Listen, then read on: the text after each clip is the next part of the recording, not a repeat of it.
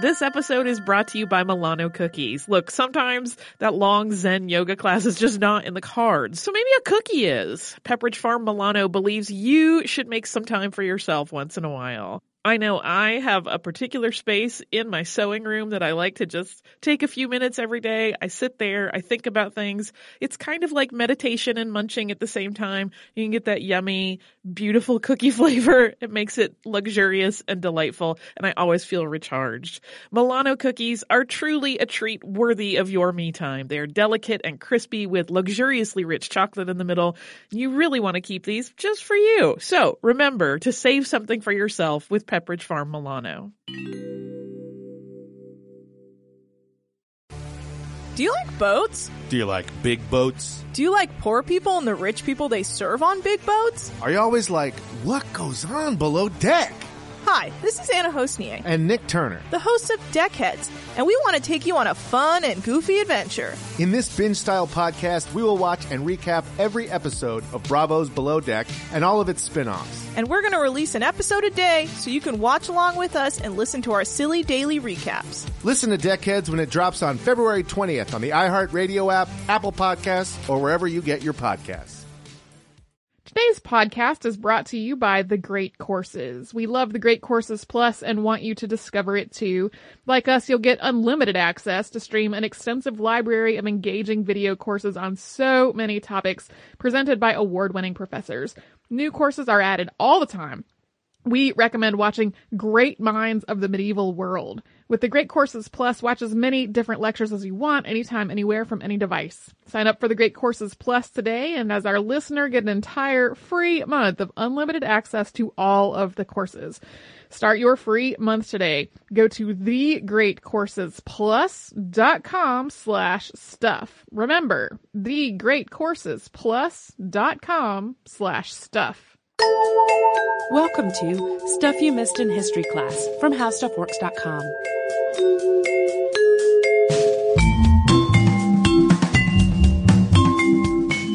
Hello and welcome to the podcast. I'm Holly Fry. And I'm Tracy V. Wilson.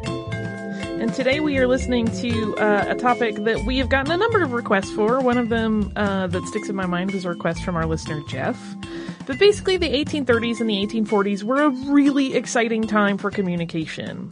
Throughout the world, scientists and inventors were experimenting with telegraphy in some form or another, and the world sort of stood on this threshold of information flow, and once the ability to reach one another through mechanical means started to become a reality, of course, as we know, living in the digital age now, that information flow quickly became a full-on jet, but it really was like a pretty speedy transition even then.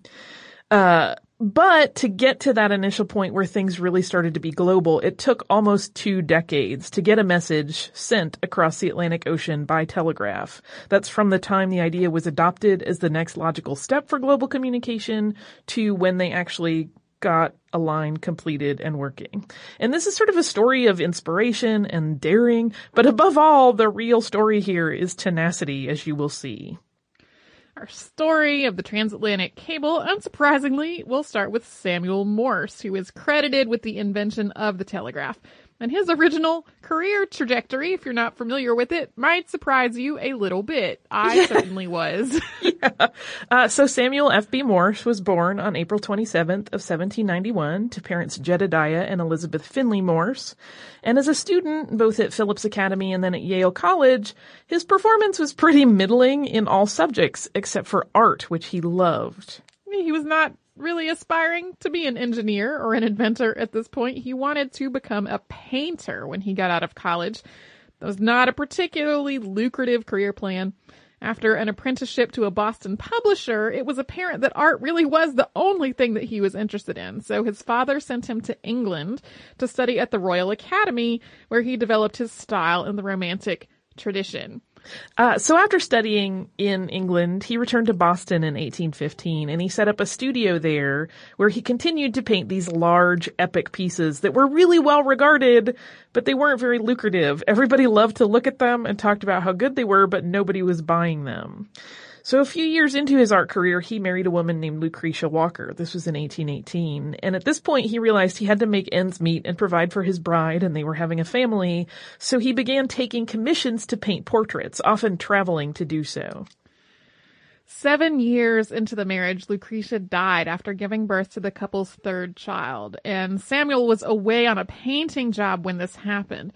He was so devastated that he wasn't able to make it home in time for her burial, and this was just the beginning of a series of heartaches for him. His father died the following year, and then his mother passed away a few years after that. So eventually, Morse decided to travel to Europe in 1829 for a 3-year trip that was intended to help him move through his grief. This also proved to be a pivotal move because on the return voyage, once he had done this traveling, he met physician and sometimes inventor and a great potential podcast subject, Charles Thomas Jackson. So according to the story, Jackson and Morse discussed the possibilities of the transmission of messages via electrical current. And Morse came away from this discussion very inspired. After making some quick initial sketches for a machine and then spending several years studying the electric relay work of scientist Joseph Henry, Morse started building a telegraph prototype. As has been the case with many inventions we've talked about in the podcast, Morse's telegraph did not just appear in a vacuum. Not only was he building on the work of others, but there are also numerous other inventors who were working on similar concepts at the time, with all of them basically driven by a goal of improved communication for humankind. Yeah, it's important to remember that if you wanted to communicate something across the Atlantic Ocean, which was a frequent destination, like people in the States were often sending things back to Europe and vice versa, the fastest you could expect a letter to reach someone was like a week. And that was a really fast instance. I'm thinking about all the various things we've talked about over the past years of the show where problems would have been completely prevented if it didn't take weeks for a letter to get anywhere. Yeah. So this was sort of on a lot of people's minds. They were like, man, if only I could get communication to go faster. So that's why many people were working on this. And so from 1838 to 1842, Morse and a partner named Alfred Vail worked on getting funding to finish the development of the telegraph machine and to develop the communication system that would eventually be known as Morse code. And a congressman from Maine named Francis Ormond Jonathan Smith eventually backed the pair, and he helped them get a congressional grant of $30,000 to run a telegraph line from the U.S. Capitol in Washington, D.C. to Baltimore, Maryland. That was a span of 38 miles, about 61 kilometers. Their proof of concept demonstration for Congress had been a line strung between committee rooms in the Capitol that relayed several messages back and forth. Even as the line from Washington to Baltimore was being laid, they were already using it. They would sort of put out a stretch and then attach a machine to it and use it. And on May 1st of 1844, it had reached within 15 miles of Baltimore. And the line was used to transmit Whig convention nominees to Morse in Washington, D.C. to announce. The word via telegraph line got to D.C. more than an hour faster than the train from Baltimore that was carrying the news. Yeah, that was kind of a big moment where people were like, this is viable. This is really going to happen. And on May 24th of 1844, the first telegraph on the newly completed DC-Baltimore line, so there had been some going on before, but the completed line, the first note was sent by Morse, and it read, "What hath God wrought?" Once this message had actually been sent, it led to a period of explosive growth in communications. There were also multiple challenges to his patent on it, which he was granted in 1847, but ultimately he was recognized as the inventor of the telegraph. Yeah, just as with any big invention we've talked about, there were a lot of people who wanted to say, no, I was part of that development. I was an important part of it, including Here's the gentleman. Here's my prior art on this machine. Yeah, including the gentleman that he had talked with while he was returning from Europe, Charles Thomas Jackson. Again, that would be a whole great episode in and of itself. But over the following decade, after they finished that line between the Capitol and Baltimore, more than 20,000 miles, that's 32,000 kilometers roughly, of telegraph line was laid in the U.S.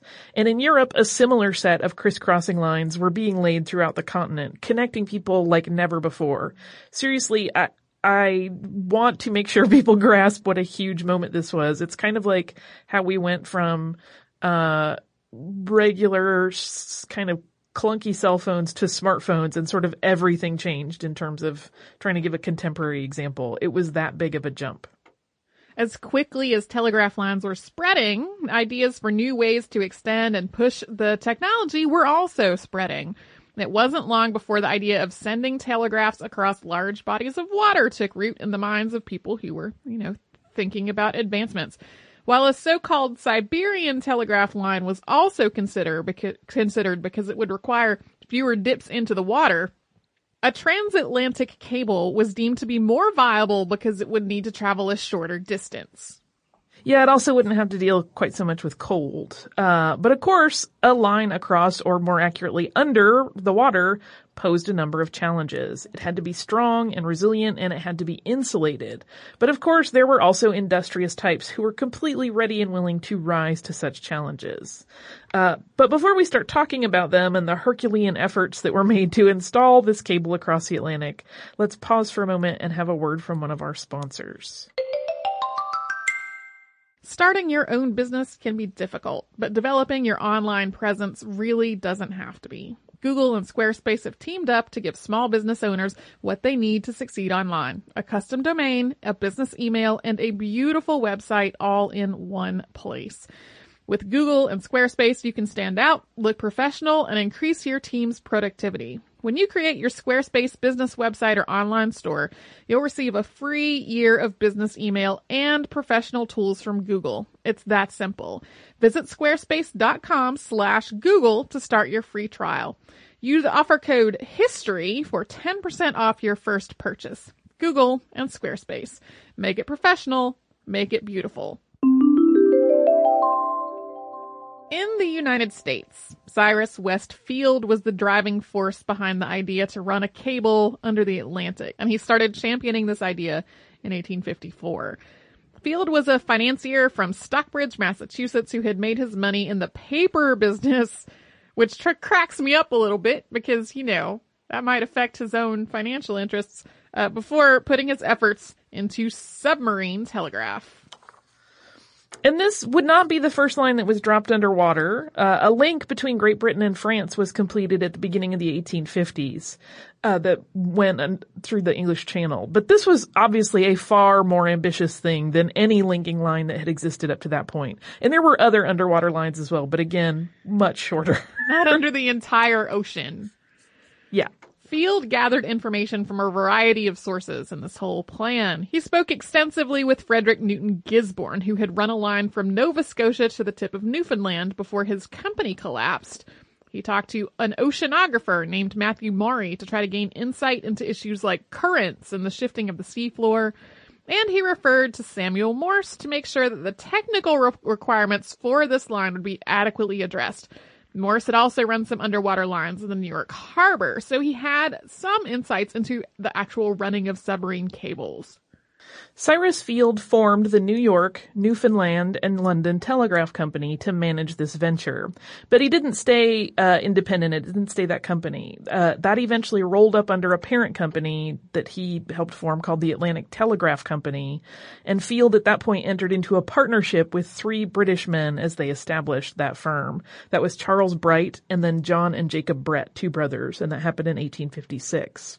The Brett brothers had already run that line that connected Britain and France across the English Channel under the umbrella of the General Oceanic and Submarine Telegraph Company, so they had some pretty good experience to start with.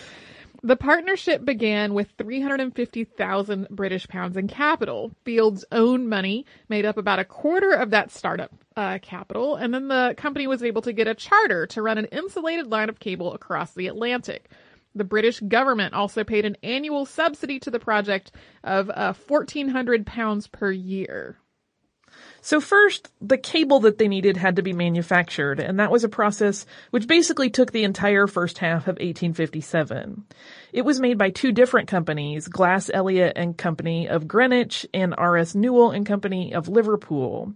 And this cable was made using 7 22-gauge copper wires which were twisted together, and then they were coated with latex. And that latex-shrouded line was then wrapped in tarred hemp, and then that was coated with an iron wire casing that was made from 18 strands of wire, each made with 7 charcoal annealed iron wires that were 22 gauge. So it was a lot of wrapped and coiled wire making up one big cable.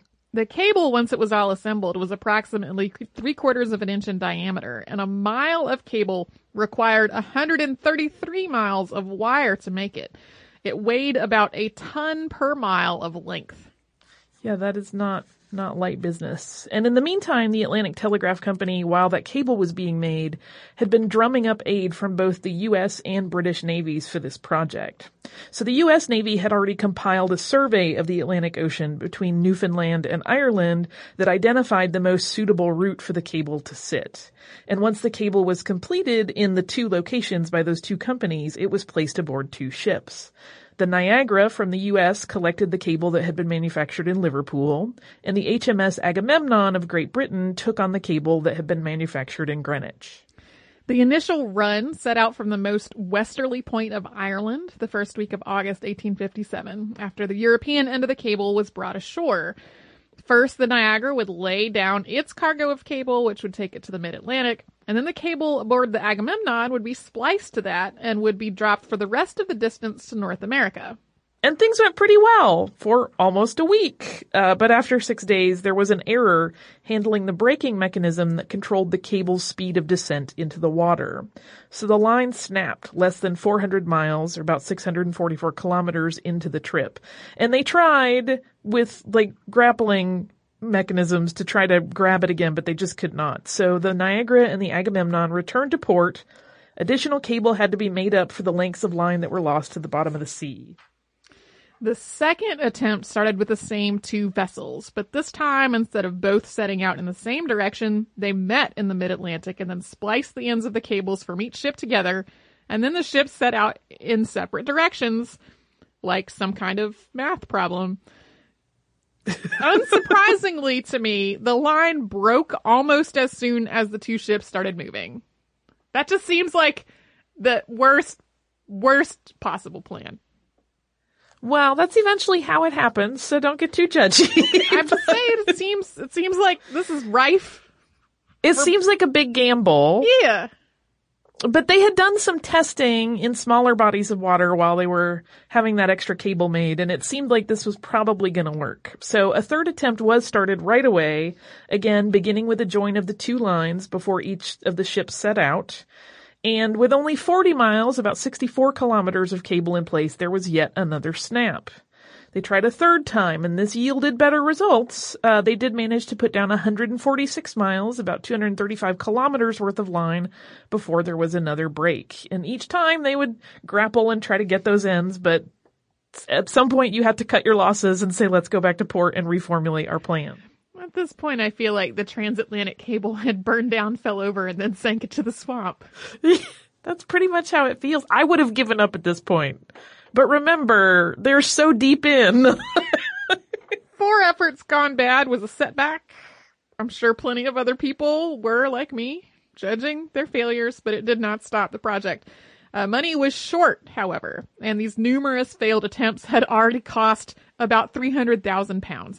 So new shares of the Atlantic Telegraph Company had to be offered for sale at £20 each to try to build up the company coffers. And they did. They made some money and were ready to go. So the Agamemnon and the Niagara set sail for the rendezvous point in the mid-Atlantic once again on June 10th of 1858, after they had been restocked with cable and machinery. But this time a storm quickly derailed their plans. The Niagara managed the weather without too much trouble, but the Agamemnon really suffered. According to accounts, it almost capsized. It lost some of the coal that it was using for fuel as it was being tossed around at sea. And while the 2 vessels did manage to meet and start their cable-laying mission, things quickly failed. Not only did the cable snap, but the Agamemnon had to use sail power to try to return to the rendezvous point. But the Niagara at that point had returned to Ireland, as had been in the plan in the event that the two ships lost communication. So eventually the Agamemnon also made it back to port on July 12th, and the next 2 weeks were spent repairing and restocking and resetting the ships. 4 vessels met in the Atlantic Ocean on July 29th, 1858 to try yet again. The ships were the Agamemnon, the Valorous, the Niagara, and the Gorgon. With the Agamemnon and the Valorous aimed at Ireland, and the Niagara and the Gorgon headed toward Trinity Bay, Newfoundland, the 4 vessels started laying cable. And this time they managed to connect the line shore to shore all the way across the Atlantic. So apparently they just needed 2 more ships additionally. Well, I think those may have even been on a prior attempt, but I wasn't clear on that in my research. They're kind of left out of a lot of the talk because they were kind of just support vessels at that point. They were still doing basically the same plan with 2 ships running line, and then they had some support in case, I presume. But they did manage to get it stretched across, and that cable was completed on August 5th. When the Agamemnon reached Ireland, that was 1 day after the Niagara had brought the North American end of the cable to Trinity Bay. And all told at this point, the line ran more than 2,000 miles, that's about 3,200 kilometers, across the ocean floor. And once it was connected to the local telegraph stations, it worked. On August 16th, 1858, the first telegraph cable to cross the Atlantic was sent, and it read, Directors of Atlantic Telegraph Company, Great Britain, to Directors in America. Europe and America are united by telegraph. Glory to God in the highest, on earth, peace and goodwill towards men. And then that same message was relayed back across the Atlantic to confirm that the line was working in both directions. Success! For right now, we're going to revel in this success for just a moment. And while we do, we're going to have a quick word from one of our sponsors. I made some really delicious beef skewers the other night for dinner.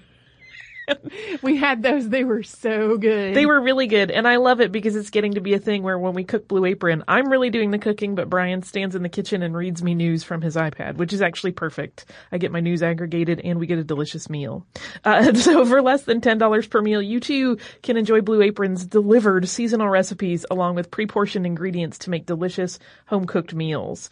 Blue Apron knows that when you cook with incredible ingredients, you make incredible meals. So they set really high quality standards for their community of suppliers, family-run farms, fisheries, and ranchers. So whether you're having something like ramen noodles or those delicious beef skewers, Blue Apron is bringing you the best. You're going to get new recipes every single week. They don't repeat within any given year. You can choose your meals from a variety of recipes, or you let Blue Apron's culinary team surprise you, which is what I do, and I have never been let down. You can customize your recipes each week based on your preference. You can choose delivery options to fit your need. There's no weekly commitment. You just get the deliveries you want when you want them. Each meal will give you a step-by-step, easy-to-follow recipe card, pre-portioned ingredients. You're usually eating dinner within 45 minutes, and it's amazing every time. So check out this week's menu. Get your first 3 meals free with free shipping by going to blueapron.com/history. For November, they have some beautiful stuff lined up, including one that's like a spicy lotus root and purple carrot stir fry that I cannot wait to get my hands on. Again, you're going to love how good it feels, how good it tastes, the incredible home-cooked meals that you make with Blue Apron, so do not wait. That is blueapron.com/history. Blue Apron, it's just a better way to cook. So, after that initial success, Queen Victoria and President James Buchanan were then able to trade messages on this newly laid line. And the British monarch cabled on August 17th the following message. The Queen desires to congratulate the President upon the successful completion of this great international work in which the Queen has taken the greatest interest. The Queen is convinced that the President will join her in fervently hoping that the electric cable which now connects Great Britain with the United States will provide an additional link between the two nations whose friendship is founded upon their common interest and reciprocal esteem. The Queen has much pleasure in thus directly communicating with the President and in renewing to him her best wishes for the prosperity of the United States. Buchanan replied, the President cordially reciprocates the congratulations of Her Majesty the Queen on the success of this great international enterprise accomplished by the science, skill, and indomitable energy of the two countries. It is a triumph more glorious because far more useful to mankind than ever won by conqueror on the field of battle. May the Atlantic Telegraph under the blessing of heaven prove to be a bond of perpetual peace and friendship between the kindred nations, and an instrument designed by divine providence to diffuse religion, civilization, liberty, and law throughout the world. In this view, we will not all the nations of Christendom spontaneously unite in the declaration that it shall be forever neutral, and that its communications shall be held sacred in passing to the place of their destination, even in the midst of hostilities. So you may have noticed these are wordy telegraphs. They're real wordy. They're talky-talky. And apparently they were quite vexing to the telegraph operators. And because of the lengthy nature of these messages, they each took more than 17 hours to transmit. Don't talk so much, you guys. Like, I get it. You want to convey a lot of stuff. Transmission received. Stop. Line works. Stop. Congratulations. This is awesome. Stop. This excitement was really fleeting because the line had problems almost immediately. There are two primary reasons that were discussed for the failure. One was that the cable just was not strong enough, and the initial messages had been sent with too high a voltage that taxed the line. So in addition to being so long, they were also damaging. As for the voltage, this was largely due to the fact that operators on either side of the Atlantic were fiddling with the settings, trying to figure out how to optimize the signal, but neither knew what the person on the other end was doing.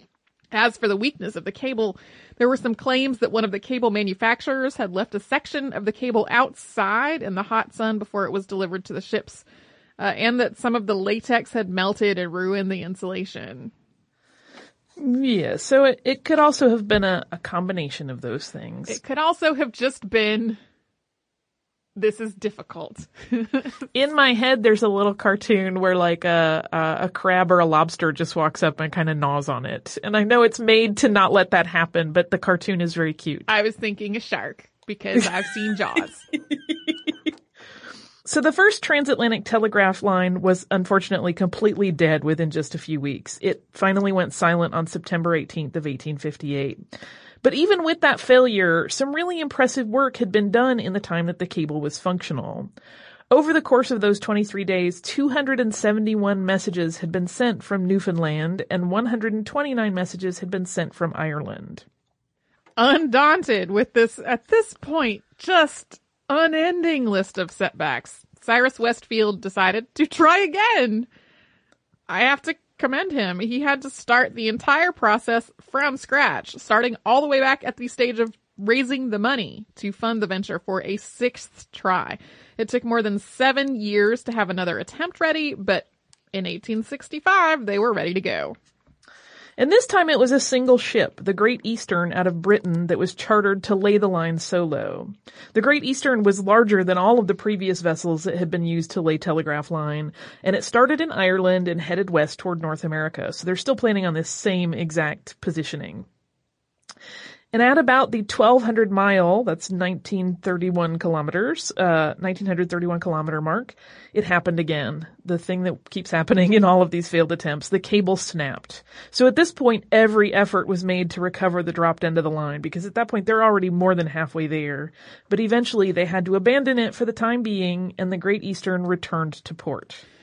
More cable had to be made before another attempt could be mounted, but finally the Great Eastern was loaded with enough cable to cross the ocean, as well as additional cable to splice the lost end if it could be found, and complete a second line.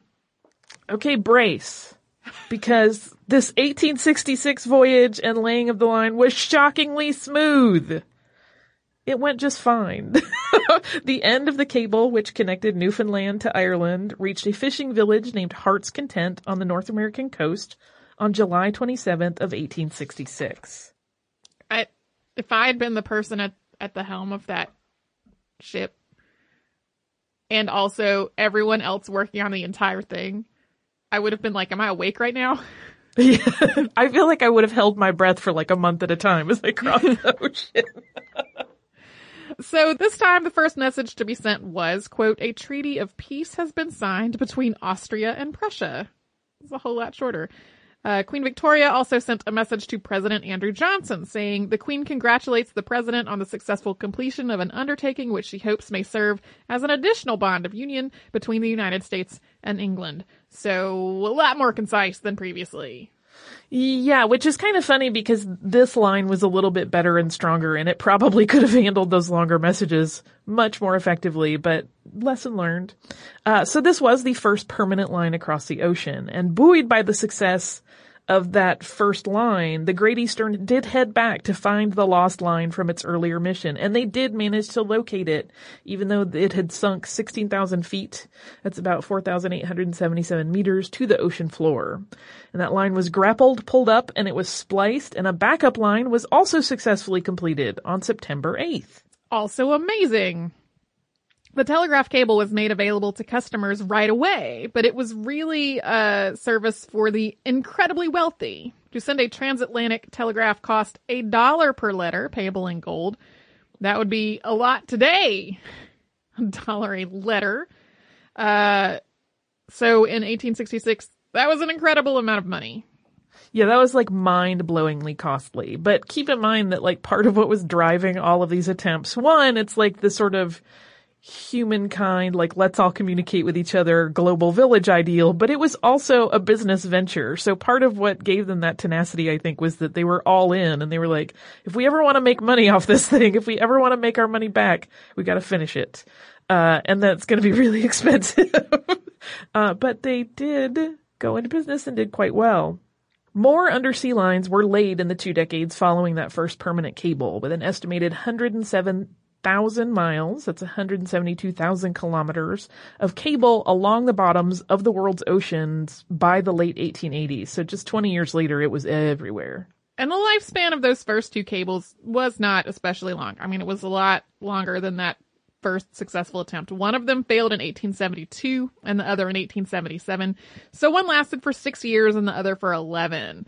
But by that point, this failure was no longer an issue because there was a lot of redundancy in the system by that point, thanks to other faster cables that were running along the same lines. So, global communication network basically established. I mean, there were lots of other places that needed to be connected, but there was no longer an ocean that needed to be crossed. Yeah, I mean, they were connecting across oceans pretty much all over the place, which is pretty amazing. And those lines were used for a long time. It really wasn't until, into the 1900s when there were viable other options. So, very cool. Tracy, I have a lot of listener mail, and some of it is delightful. So, brace, because we got some really good gifts. I'm going to be frank. They're gifts that I will freak out about more than you. Okay. But they're really good. But first, I'm going to do a postcard, which is from our listener, Valerie. She sent us a beautiful postcard of the Pietà. And she says, "Dear Tracy and Holly, my husband and I are visiting Rome for the first time. And we had an amazing visit to the St. Peter's Basilica. Our tour guide told us a snippet about the man who took a hammer to Michelangelo's Pietà. But thanks to your podcast, I was able to share with my husband much, much more about that incident." Thank you so much, Valerie. This is beautiful. It's always like the key to my heart is to send me an art postcard. The next piece of mail, I have to reach across the table to get it, that we have is from our listener, Jim, and it is very dear. And it's to me. So it says, "Dear Holly, from your podcast, I know you're an ardent Victoriophile, as am I. So you may already have this book, but I'm hoping not, and that it's new to you. I love history, and I love family history. What better way to enjoy both than to learn about Queen Victoria and her many descendants? If you do have this book already, please just pass it along. I'll renew my request for a podcast on Princess Louise. That's probably going to happen before too long. She was the daughter of Queen Victoria. And he says, I so enjoy the podcast you and Tracy do. Keep up the good work, Jim. And it's this beautiful book about Queen Victoria's family told through photographs. And it's amazing. Oh, nice. And I did not already have it. I have seen it before at the library, but I did not have a personal copy. So this is going to be very, very treasured. Thank you so much, Jim. I can't even tell you how much I love this. And your wish is probably going to come true because your topic is on my short list. Okay, our next one is also amazing. Here's the downside. I cannot make out the listener's name, but it came from France, and I am in love with it. So, this reads, "Hello, ladies. I've been listening to your podcast for a few months now, first working my way through the archives and now being a subscriber. Wanting to thank you for many hours of enjoyment, and knowing Holly is a vintage fashion lover, I thought you might like these. It's not Victorian, I know, but close, and don't you love the drawings? I'm also adding a couple of postcards from the Museum of Decorative Arts. Thanks again and enjoy." Oh my goodness. So Tracy, here's what came in the mail. There are things you will recognize because we saw them when we visited FIT in New York and went to their archives. What? Original copies of La Mode Illustrée from 1900 and 1902. That's amazing. So if anybody saw me sort of choked up and weeping at my desk this morning, it was me opening this parcel. Oh my goodness, it's amazing.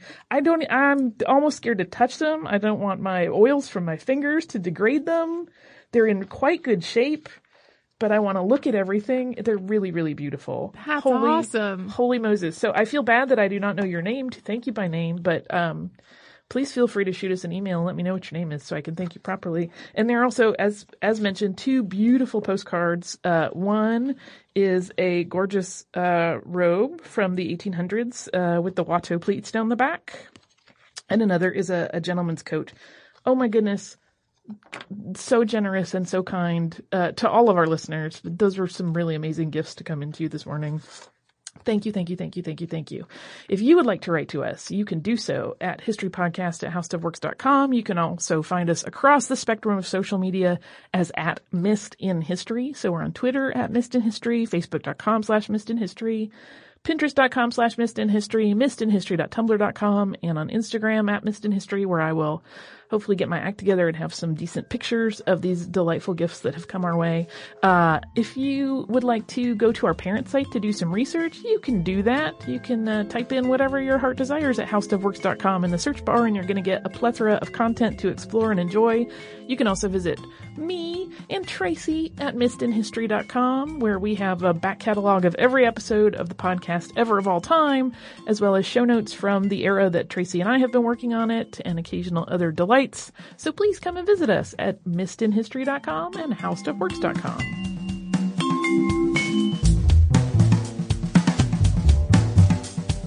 For more on this and thousands of other topics, visit howstuffworks.com.